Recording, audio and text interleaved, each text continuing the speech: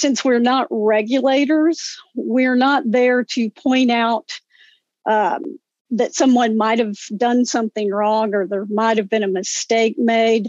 That is not our role at all. We are really there to help the institution, organization, site, what have you, get through an incident and have the best outcome for the individuals involved. So that is really our goal. This is the ORISE Featurecast, a special edition of Further Together, the ORAU podcast.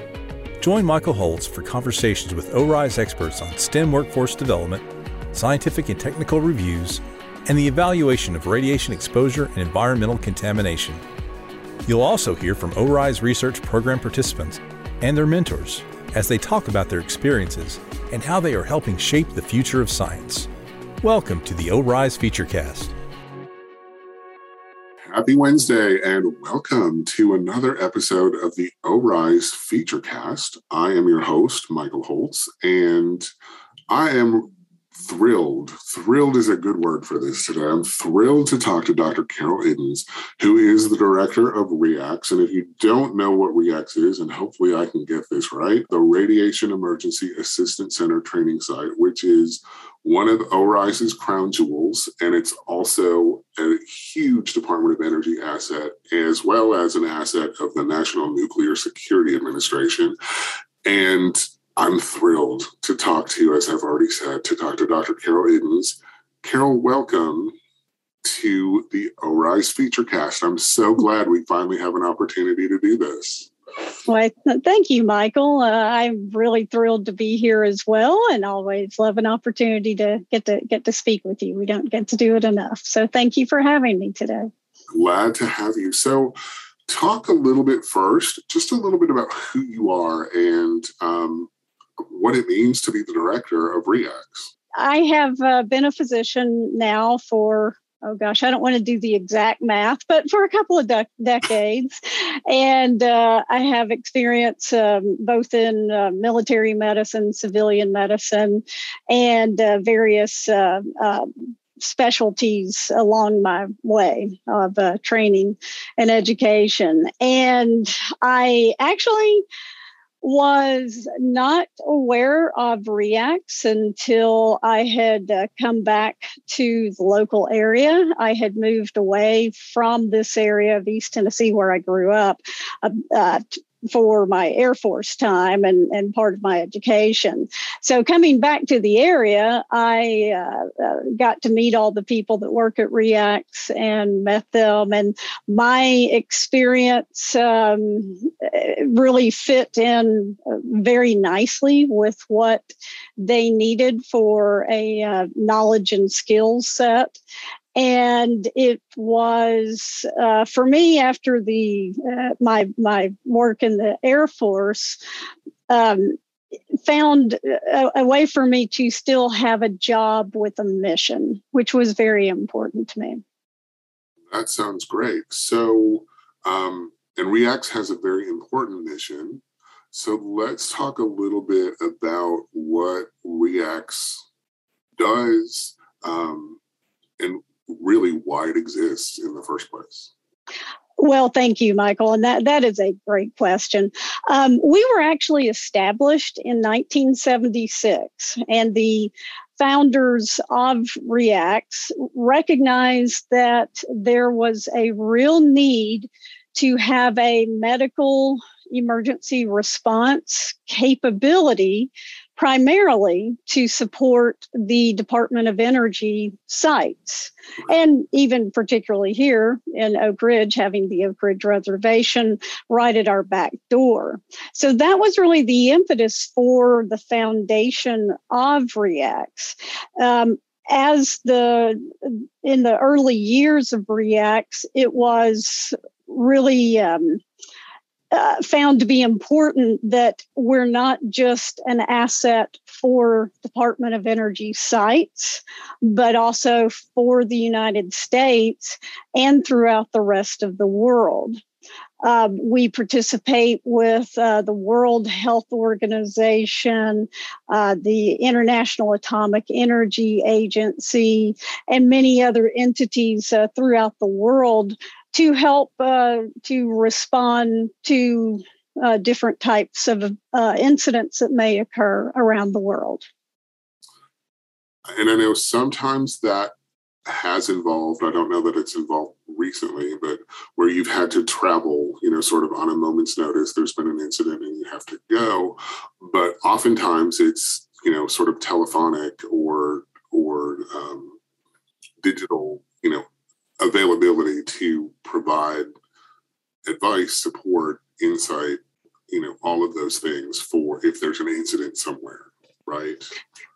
Right. And it's interesting, Michael, because recently I heard someone describing us, an outside entity, and they said, oh, they're a small group of people that respond to a one-off situation. And it was kind of like, we wouldn't call it a one-off. Now, while these incidents don't happen every day, thank goodness, nor do we want them to, our response is much broader than what it looks like on the surface. People usually, when they think of radiation incidents, they think of Chernobyl, they think of 3 Mile Island, they think of Fukushima. While, yes, 2 of the 3 of those were, significant radiological incidents, there are actually things that occur much more frequently that involve smaller numbers of individuals that can be certainly every bit as important if you were that individual or the family of that individual. So I would say that that's a complete mischaracterization. No, these things don't happen every single day, but we can provide assistance, as you said, telephonically. I mean, these days we can do pretty much everything virtually, as we found out in the pandemic, but also still with a physical response. In addition to a physical response, clearly we are a small group of people. We're not going to be there to jump in the trenches and be, treating this patient or that patient. We're really to be there more as a force multiplier, if I can steal that term from the Army. Right. Yeah, a great commercial we've got. But really, we're there to be more of a force multiplier. We're there to let the physicians, let the hospital incident commanders, let the decision makers and stakeholders know that, hey, this is a situation you have currently.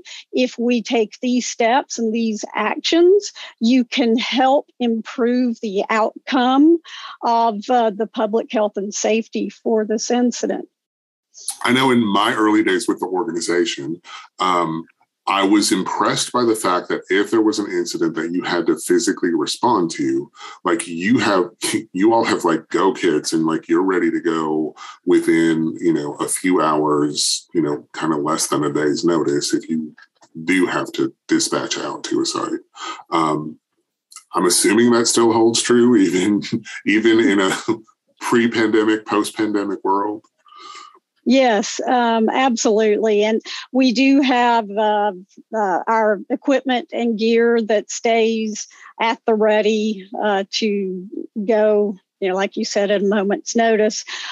We would not be the first people to arrive on a scene per se. And let me couch this in bigger terms. As REACs, we fall under an area of the National Nuclear Security Administration called the Office of Counterterrorism and Counterproliferation. For short, we call it CTCP for obvious reasons. And yes, the Office of CTCP manages the Nuclear Emergency Support Team, or NEST. Now, we are one of the NEST assets under that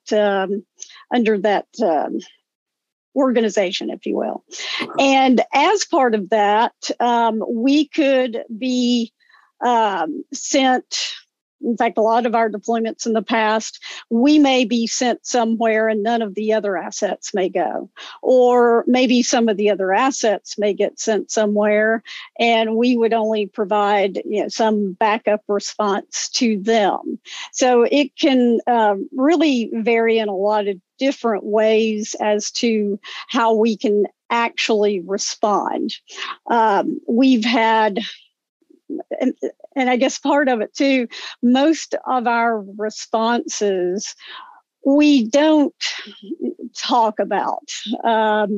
There's a saying in the military, you always know the true quiet professionals are those who either cannot or will not discuss what they do. And for us, it's more a matter of since we're not regulators, we're not there to point out that someone might have done something wrong or there might have been a mistake made. That is not our role at all. We are really there to help the institution, organization, site, what have you, get through an incident and have the best outcome for the individuals involved. So that is really our goal. And I know one of your most important roles is training other medical professionals. So not only do you do that at the REAC site, but you also travel the world training other medical professionals in responding to radiation incidents. I know you've been to places like Morocco and, elsewhere, in the Middle East. And that's a huge part of what you all do. It is, Michael, and we actually really prefer education. We do provide education because a lot of individuals aren't aware that for our physician members of our audiences, we provide the highest level of accredited continuing medical education for physicians that you can attain. So it's not just the hey, we're going to put on this little kind of show that hands-on.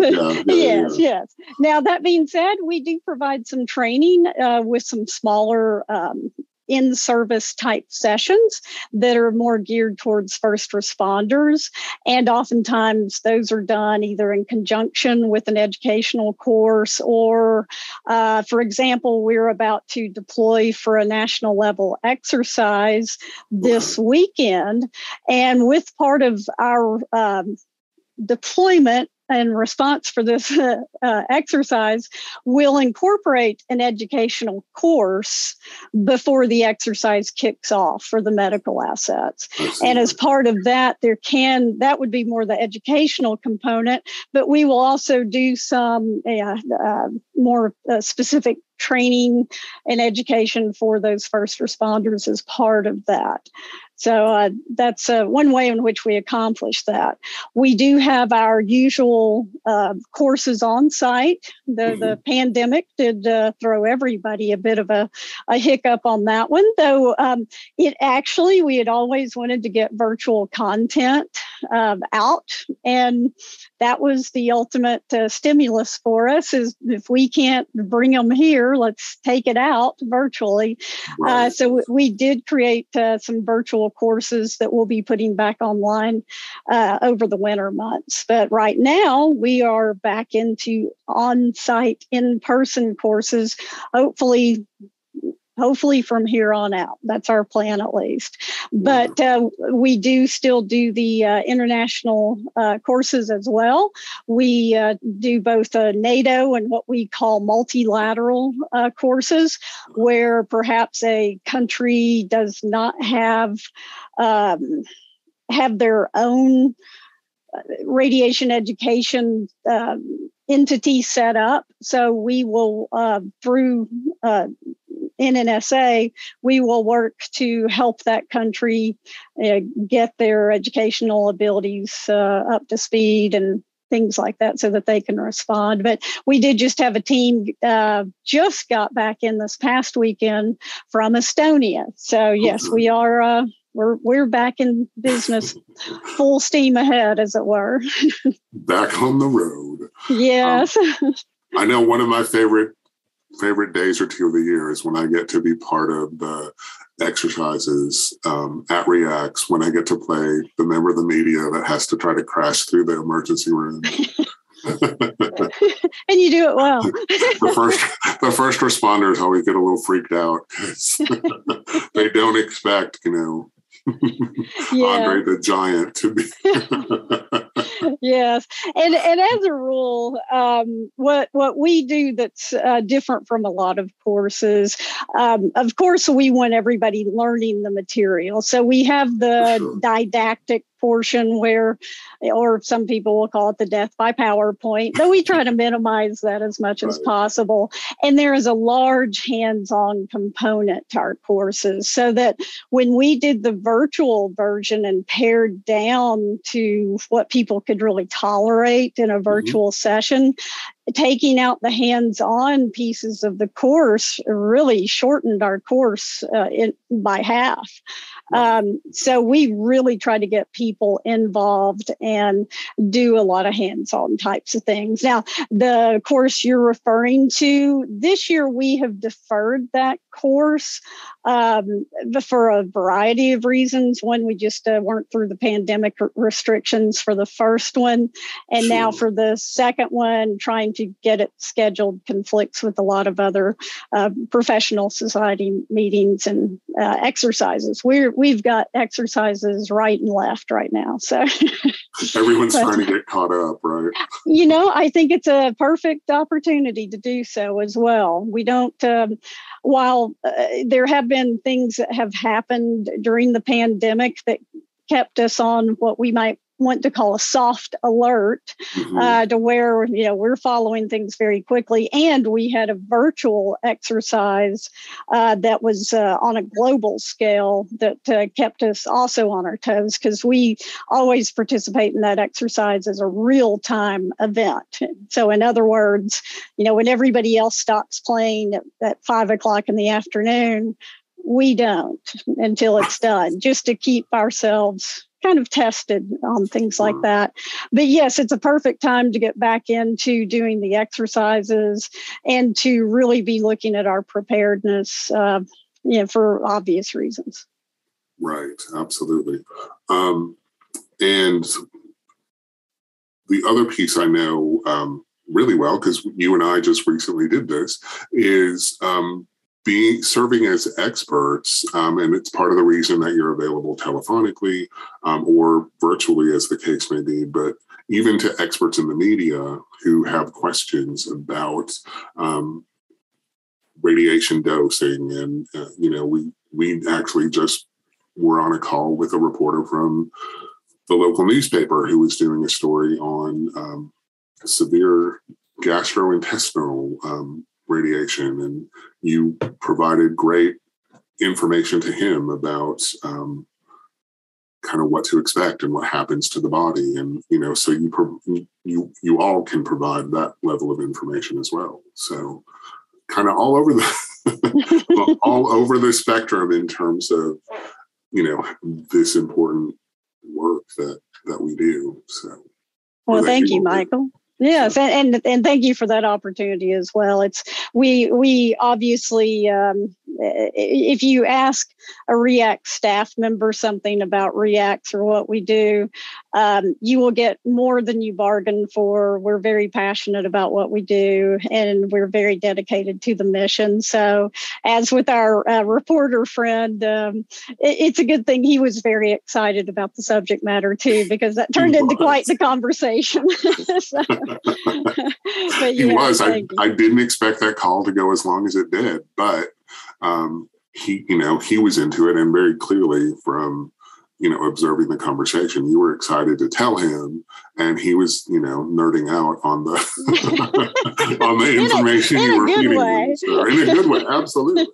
Yeah, yes, the story turned out really well. So, is there anything we haven't covered that we need to either about you or about REACs? One of the things that people don't realize as part of our mission is that with our other NNSA assets, we provide support for NASA launches when there is an RTG payload, if you will.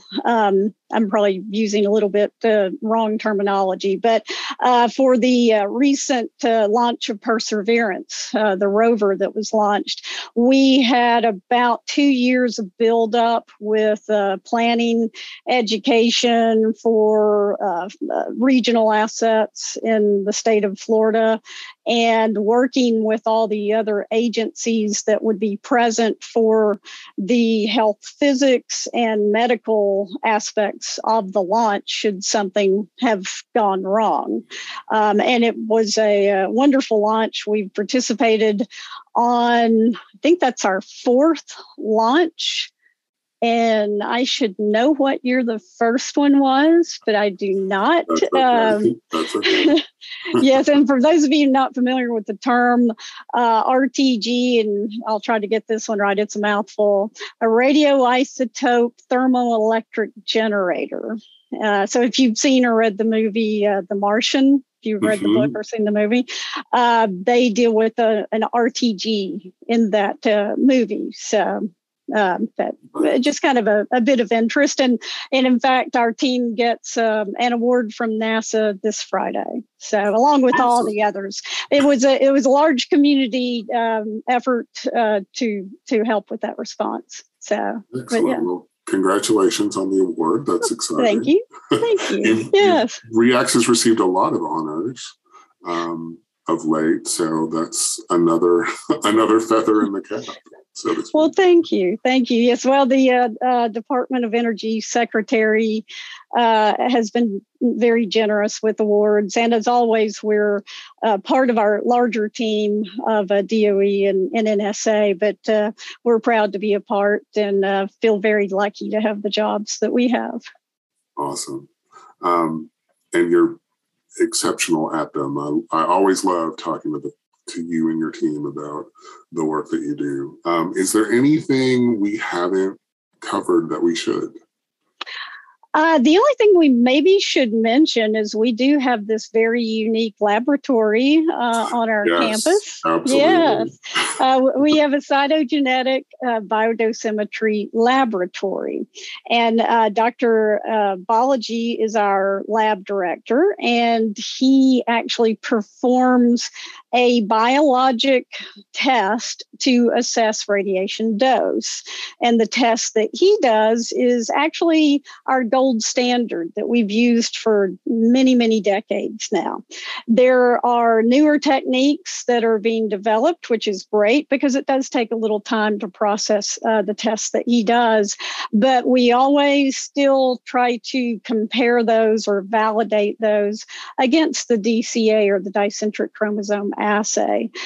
These tests do have special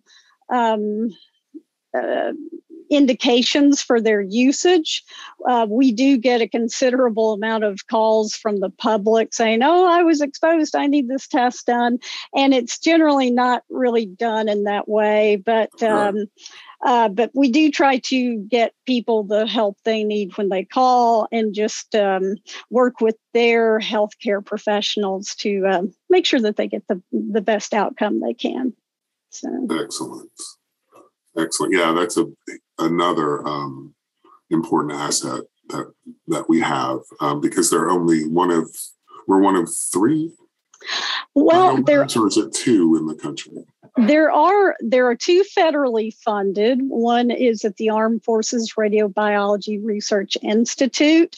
There are a few other university labs that are primarily dedicated to research, and there are some commercial labs that are devoted to research and development.